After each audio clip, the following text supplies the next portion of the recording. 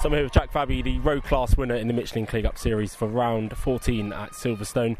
Jack, in tricky conditions, it took a real good, strong drive to get the victory.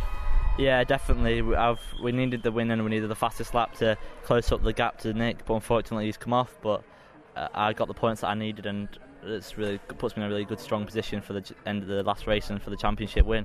But it's been down to the wire from every race. I mean, me and Nick have been door to door pretty much all season, and it got a little bit too close at some points, but that's racing and we got on with it. So brilliant result.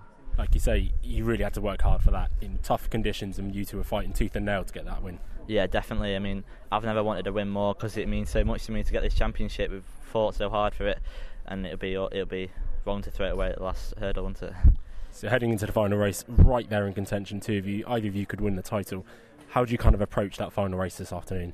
Well, I'm not too sure about the points, but I think I'm pretty far ahead at the moment. But I think it's just going to be get a good start and drive away from the pack, hopefully again, and keep it on the track. Thank you very much. Good luck. Thank you very much.